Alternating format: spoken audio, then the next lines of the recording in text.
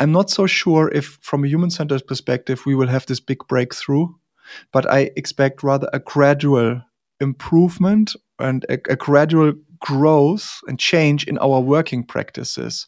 And this change will go gradually because it's very deeply rooted in culture and the way we work with each other and the way how we interact.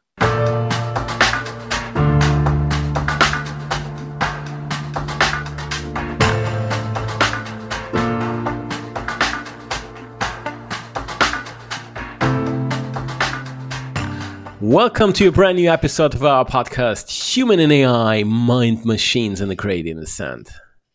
Thanks for tuning in to our geeky podcast to discuss the fascinating field of AI and machine learning, corporate craziness, passion for technology, and the role of humans.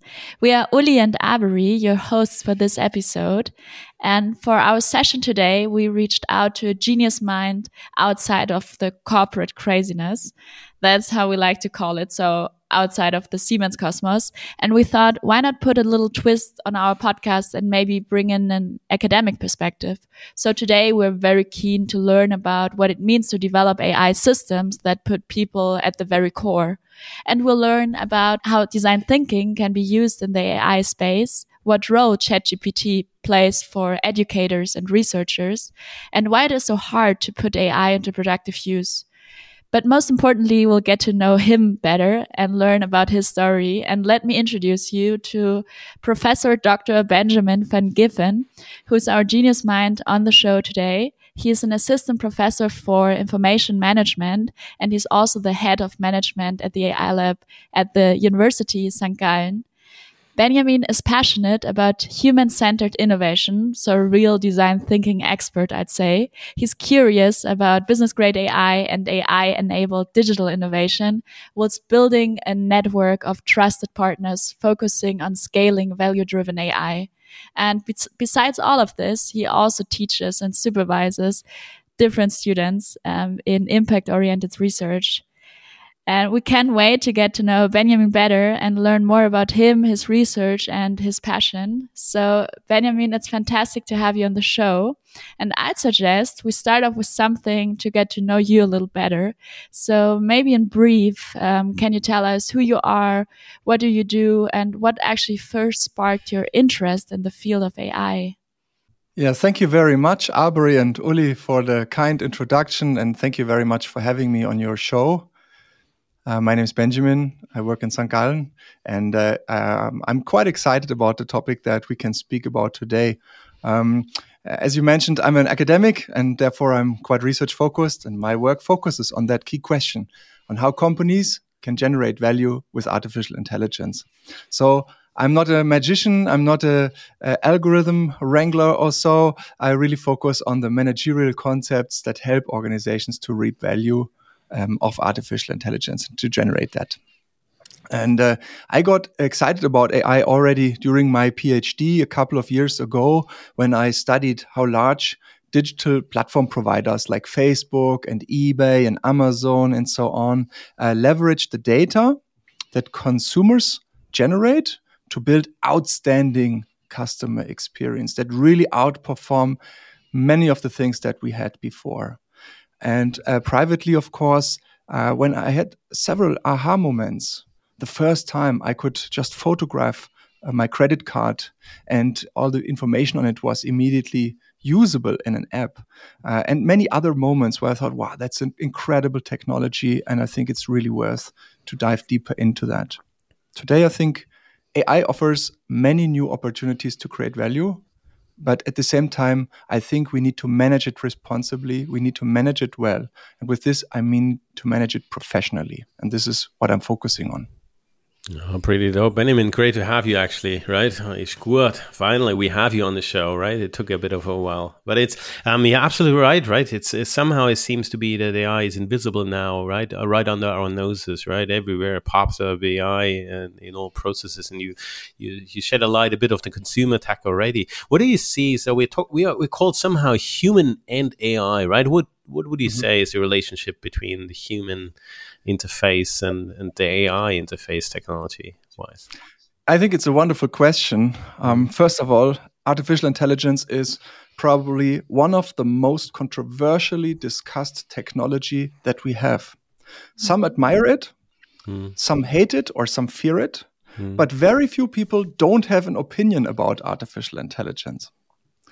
And in my work with executives and with business and data science expert, I see every day how each person has a very different understanding of what AI is and what it can contribute to a company or what it offers. With controversial, I mean the potential for misinformation is high, right? People can really get it wrong easily. At the same time, you can get excited about the technology also very fast. And I think that the human and AI aspect, both aspects, is this intersection is the most important intersection to look at. I think the potential for misinformation is high. And at the same time, especially when you're an engineer or a data scientist, it's very easy to get excited about the technology. So human and AI, both aspects, create a very important intersection. And I think we can only realize the value promise of AI when we leverage AI strengths to meet user needs.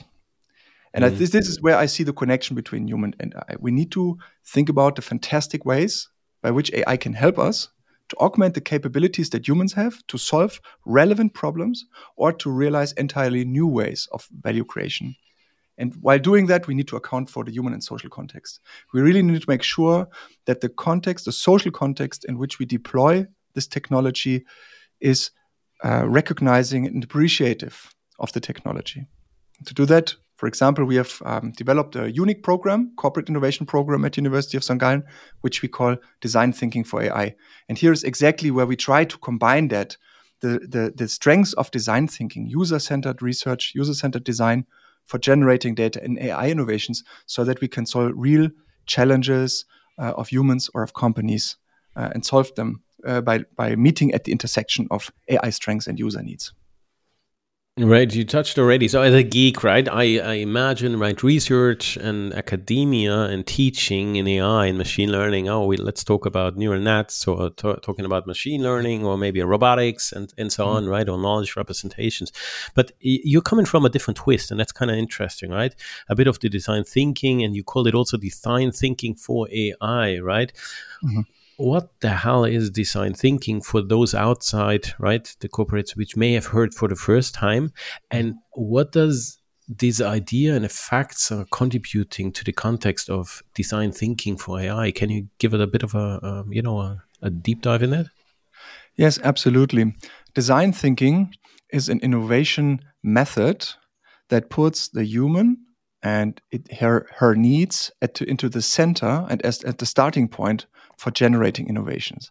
So that means when you are leveraging design thinking method for an AI innovation, you don't start with, we need AI to solve this or that problem. Instead, you spend a good amount of time with users, with your target user group, customers or employees, to learn about their problem world, to create empathy with their problem world, to really understand the many, many whys that drive their behaviors and their decisions. And only once you have understood this as a foundation, you start to think about ways that can help address the challenges that are emerging in personal context or company context, of course.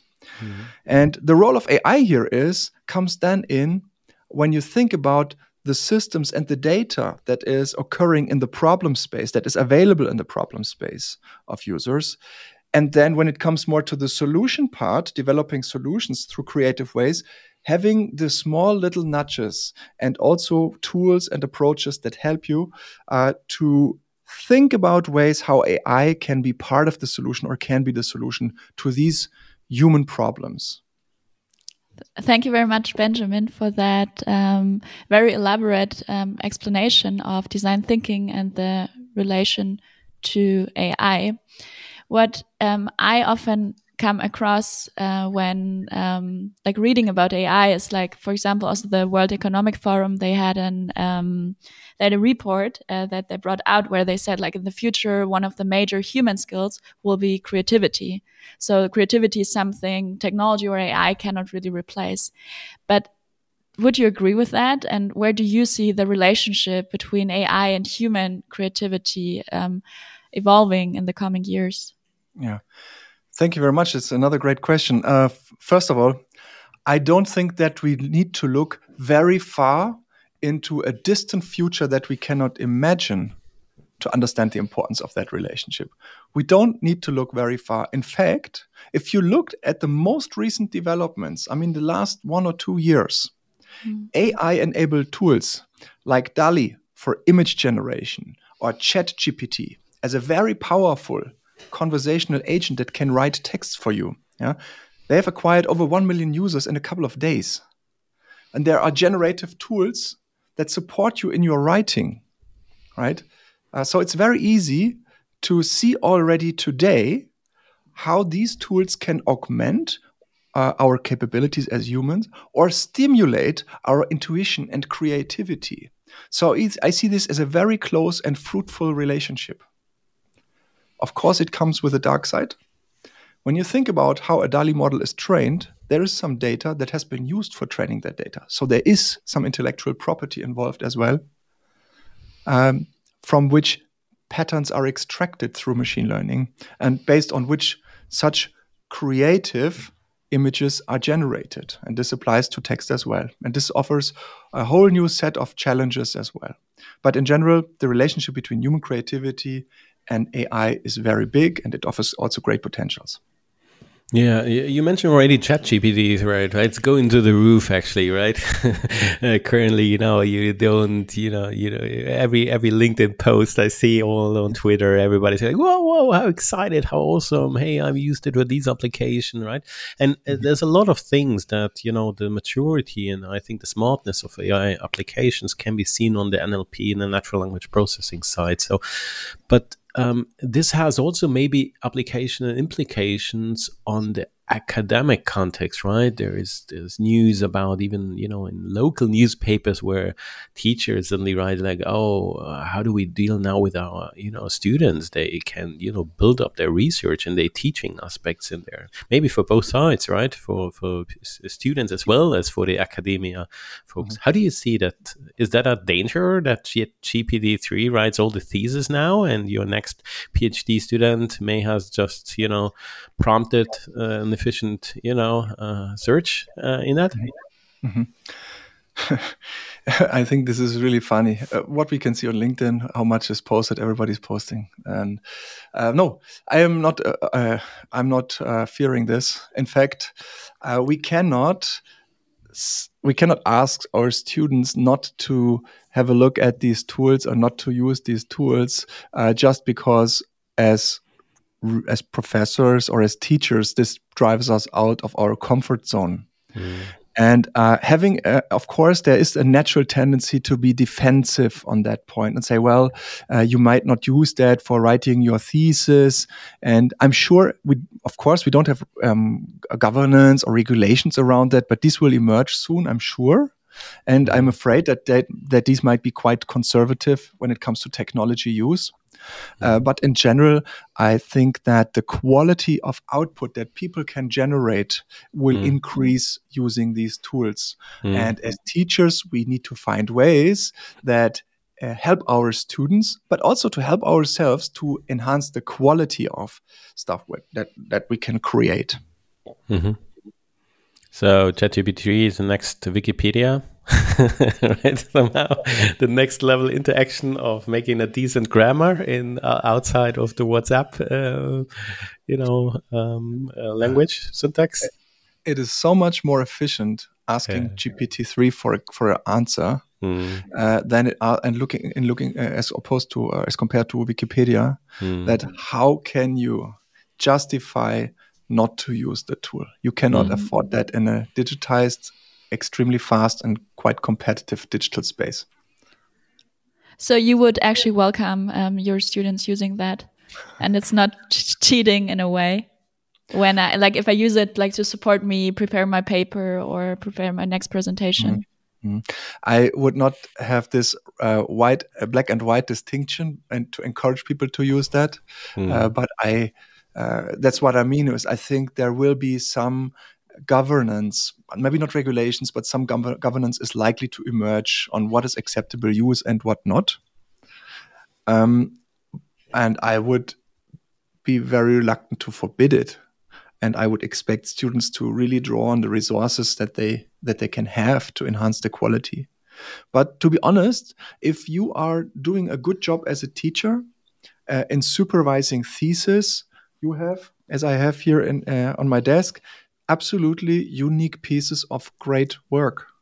And you're developing that together with your students to a good extent. You work with your students on a regular basis, and you have a very good understanding of the capabilities of a student. I don't see my job as somebody examining the intellectual capacity of the students, but rather helping them on a growth trajectory. And in St. Gallen, we have a great students with a fantastic growth trajectory, and trying to elevating them to a high level of intellectual independence, right? So what GPT is giving out as input, it might rather stimulate their thinking because these students can write, right?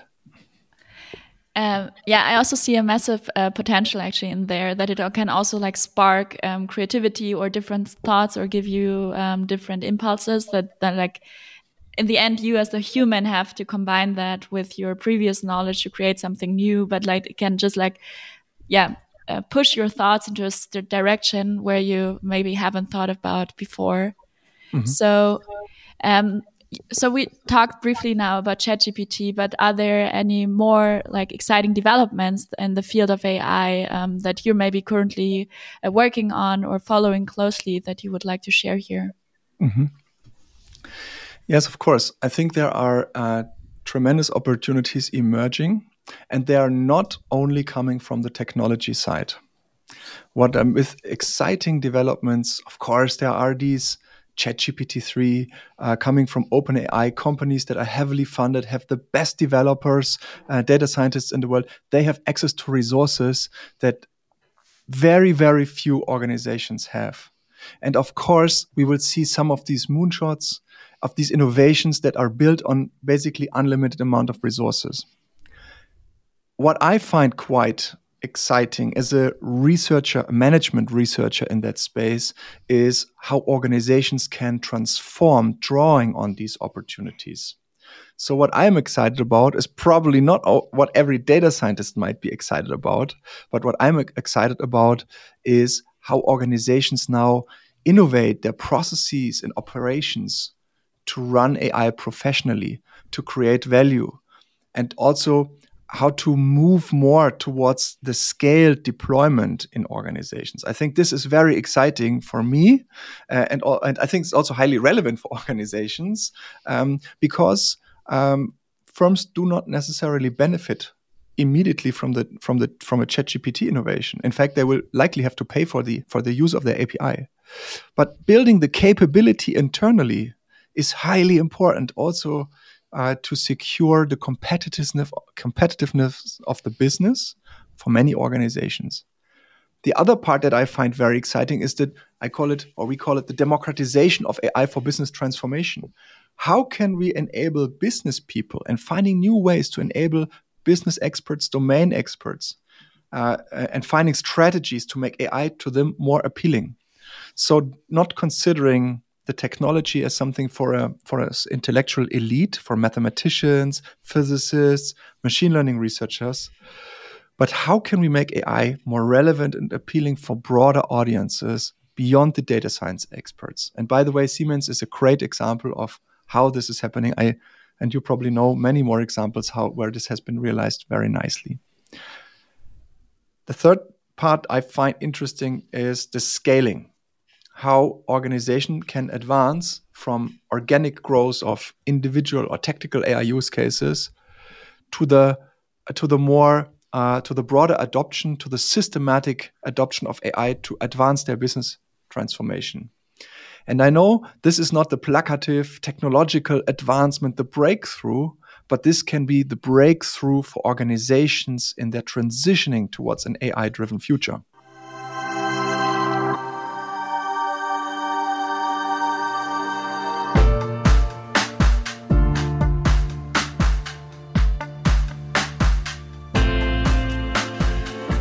You shared already that that it's sometimes very challenging of businesses and organizations integrating AI, right? Yeah. In their operations. Can you share a bit of best practice? How do you do that? What's the role of ethics? Is that a thing? Do you hear that already from client engagement? How do you make that sustainable? Actually integrated, right? What kind of operation model is? How do you work that? Out. What do you hear from all the clients? Yeah. Well, again, I think that the human-centered approach goes a long way. And with human-centered approach, I mean really respecting and integrating the different responsibilities and skills and capabilities that the various stakeholders have. So domain experts, business domain experts typically can contribute business and problem understanding. They have quite a good sensitivity for the ethical aspects and what it means to operate a business sustainably. That's very much in the realm of domain experts, business experts. Then we have data scientists who build AI models and research about adequate methods. They're very much in statistical optimization, stochastical optimization. And then we have IT professionals who provide software tools and platforms. So when you ask me, how can organizations adopt AI effectively? My answer is that we need to bring these roles intelligently together. We need to find ways in improving the collaboration between domain experts, data scientists, and IT professionals. And I think this is where the biggest gain is to expect. And do you also see a great potential, like if we use this approach and bring in different experts with different backgrounds, that this way we can also use AI in a way that is sustainable, like ecologically, but also economically for the future? I think that's the only way we can sustainably use artificial intelligence. And sustainability here can have two different perspectives. Using AI sustainably means that I do not just throw resources into the development of machine learning models that never go into production. That's the sustainable use of resources in the development and use of AI systems. And then we have AI for sustainability. That means we build applications and that use AI and other digital technologies to improve the sustainability of an organization. And I think this can only be achieved through the collaboration of these three, of domain experts, data scientists, and IT professionals. Yeah, so joining forces and bringing the expertise to the table to generate or create something greater. What I was wondering a lot is because when you're in the field of AI, we are often in the beginning of that innovation funnel. So there's a lot of concept creation, there's a lot of ideation, brainstorming, the design thinking concept phases. And what we tend to do is to create a lot of prototypes, a lot of proof of concepts. Maybe we have an MVP, but I feel like there seems to be a big hurdle when it comes to really bringing AI innovations to production, going live with them.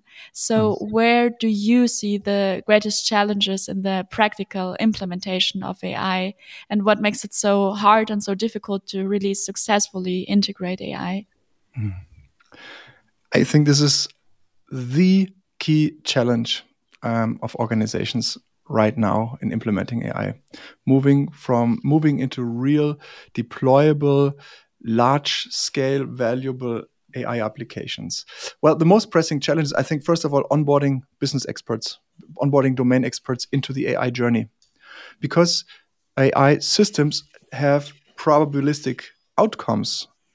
This changes entirely the logic of IT systems versus AI-enabled systems. We do not have a deterministic logic anymore, but we have systems that make predictions in many cases, and these predictions are statistically good, but not always correct.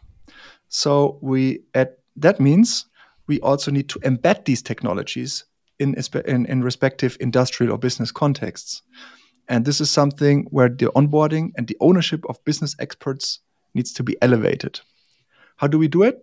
Through proper ways of collaboration.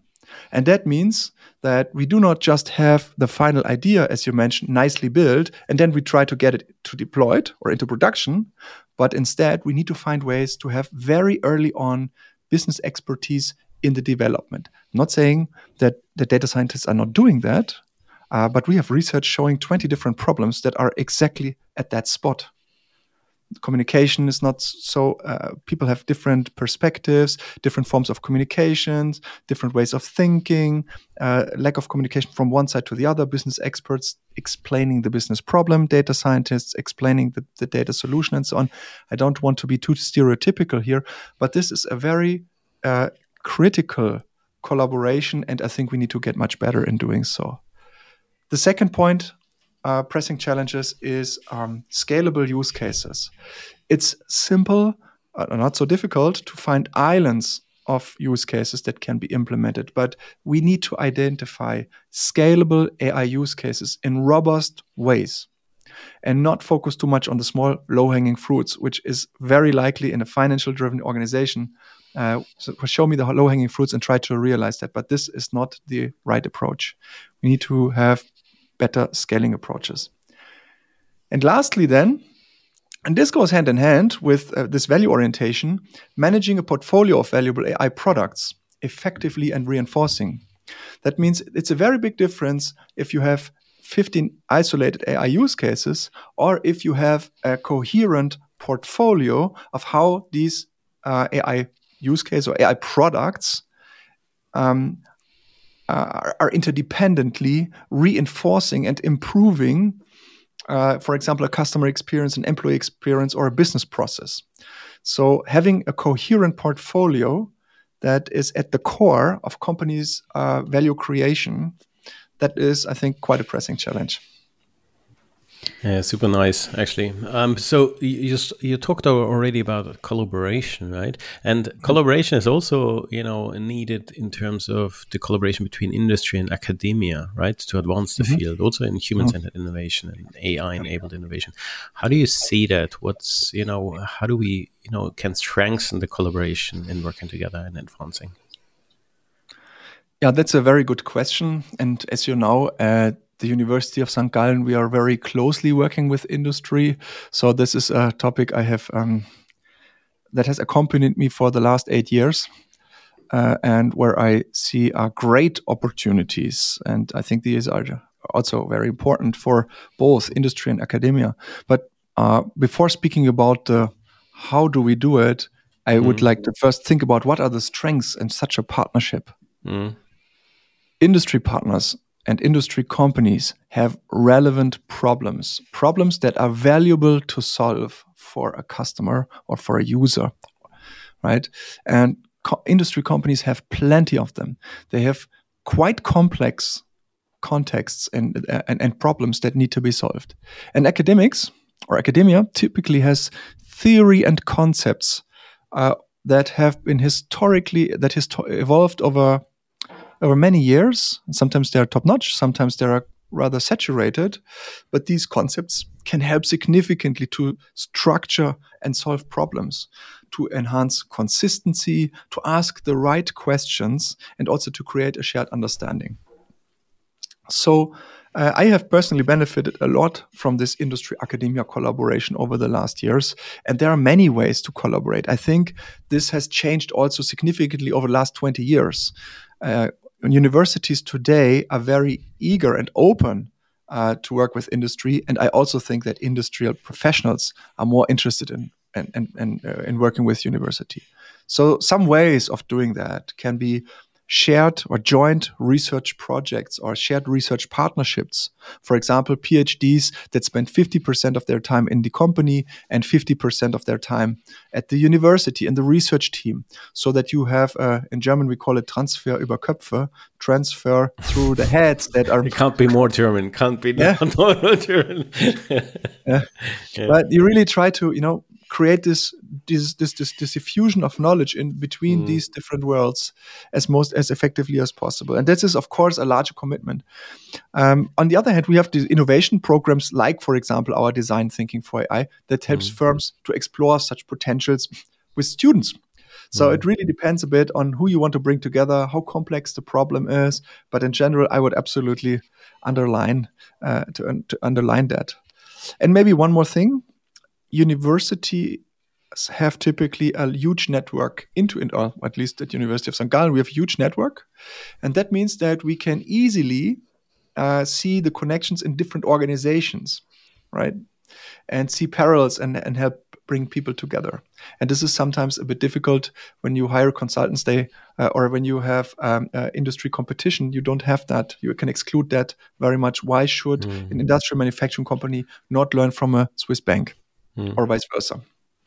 Benjamin, about that, have you actually talked to your, have you received any feedback from your students if they actually prefer that way, like if that you are so close to the industry and maybe work on a real world example in the course of your studies in a program? Like, do you have any feedback or comments how your students, but maybe also the industry sees that collaboration? Yeah.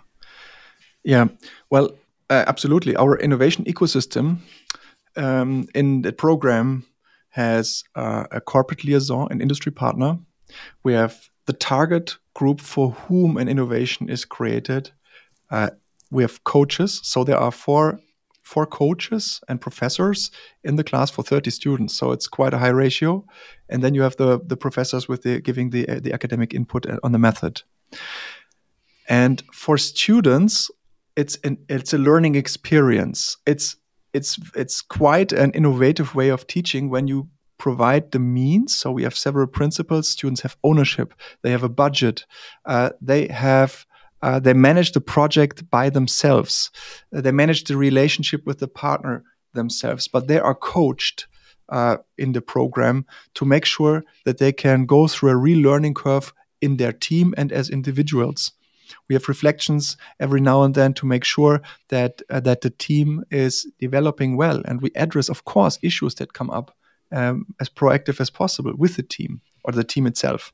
So this is very much about enablement, and the industry and the real world problem of a company gives it so much more relevance. I remember a student with glowing eyes standing there, but they need our help, and this was the moment where I really felt, okay, we have achieved what we wanted with this program. This level of ownership is fantastic. And of course, for industry partners, it's quite refreshing to work with 5, 6 high potential students who are eager to run and who are creating an innovation in just 3 months. It is 2 weeks ago that the vice president of a large company has invited our student team to come to a leadership conference and show what they have created in 3 months' time and why this cannot be done in a huge organization like ours. So that makes me quite proud, but at the same time, it's quite well received from a student perspective as well as from an industry perspective, because it's this win-win situation, because the university also wins through this, because the ties between university and industry are improved to this. It's a very holistic approach, and it sounds very appealing. So if I plan to do my master's, another one, then I will consider St. Gallen for sure. You are happy to join. And with that, I would like to ask you about a little outlook. So we've talked a lot about the technology on the one hand, but also we had a strong focus on the human, on the user. How do you see that, like, innovation in that field really evolving in the next 5 to 10 years, maybe? Where do you see like the next big breakthrough or advance? That's a difficult one. That's a difficult one. And if I think a bit about it, I think we come to a point where companies and people start to realize that AI is not magic, and that it is a tool or a capability that needs to be built. I'm not so sure if, from a human-centered perspective, we will have this big breakthrough, but I expect rather a gradual improvement and a gradual growth and change in our working practices. The way we innovate AI systems and also the way we use AI in our working practices. And this change will go gradually because it's very deeply rooted in culture and the way we work with each other and the way how we interact. Yeah, nice. So if you then explore it a bit in the future, what kind of skills would you enforce on or recommend to students? Right, what kind of skills and qualifications are in this space needed? I think the skills that you need today, as compared to 20 years ago, are different. They're much more focusing on the digital, and there will, for students as of today, I would recommend to for sure gain some programming experience to understand, for example, the concept of computational thinking, so that you can leverage computers and software for your thinking and for building and achieving something. It certainly makes sense to get at least a foundational understanding of artificial intelligence, what it means to train AI models, and also how traditional software programming is different from training AI models. I think you should develop a versatility of skills in a variety of digital tools. For example, the one that we have mentioned, but also the many, many tools for prototyping. If this, not everything needs to perfectly enable the back end, but really need to understand how you can prototype, test with customers. And then, of course, thinking and writing. This sounds so fundamental, but this helps you in sharpening your thinking and your conceptual clarity when you want to achieve something. It helps you to really understand what you're doing and to improve your ability to reflect on the results that you've generated. Those are very important skills. And since you already just started to provide recommendations, we also wanted to ask you, maybe if you look back to the time when you were a student or when you had just started to be a professor, is there any advice that you would like to share here that maybe you would have loved to hear back in the days? So maybe someone who's like really purpose-driven and wants to change something and maybe needs like that extra push. What would you tell that person? Mm-hmm. Well, this can be very fundamental. I would encourage students today to build something early on. With building something, I mean something digital, something scalable. Try things out, go step by step, and be open to learn something new. But do this with a permission to fail. Give yourself a permission to fail and to try out new things. The traditional optimization of the CV and all the different boxes that you are asked to go in are not so relevant. It's more important to learn something, to create a valuable skill, and to improve that. And the best teacher is failure and the reflection you have about it. I wrote quite a good quote this week, which said, the difference between what you have right now and where you want to go is skill. Nothing, if you're a talented young person, nothing in this world is really holding you back to achieve what you want. You can learn so many things, and a lot of it is available for free. We have highly accessible tools and methods and courses, and I'd really encourage you to, go shoot for the moon. Beautiful. What an advice. That's like, Uli, actually, we should end here. Just stop. Stop the recording now, right? Roll the tape. Everything was said. Roll the credentials now. but Benjamin, we can't skip the last part because it's our... No, even in 2023, there will be always the authentic autocomplete coming in. Yeah, our little trademark.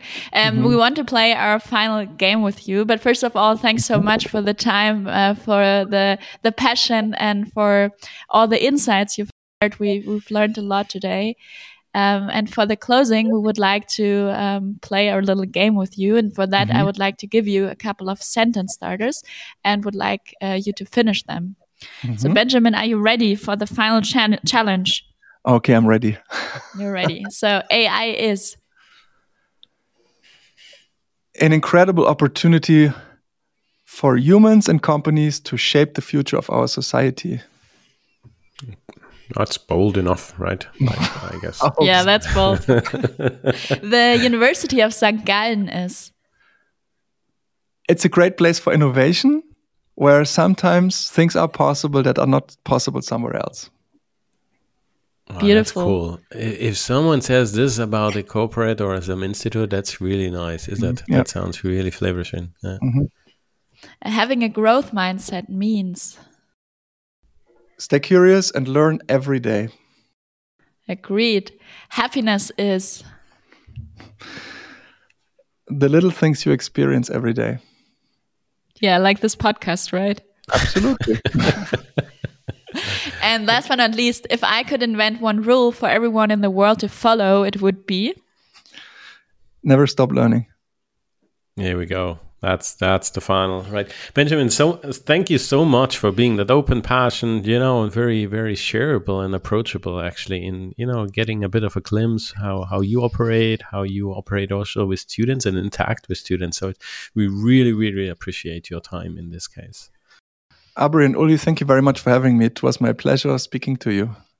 Yeah, and folks out there, act with Benjamin on LinkedIn, right? Google him up, right? Or on the webpage, apply, on his PhDs or as a graduate, right? Much of an awesome dude, actually. And obviously comment on our posts, right? What we can improve and make better. And until the next podcast, stay bold, committed, and open-minded. And we hear us definitely at the next Siemens AI Lab podcast. Cheers.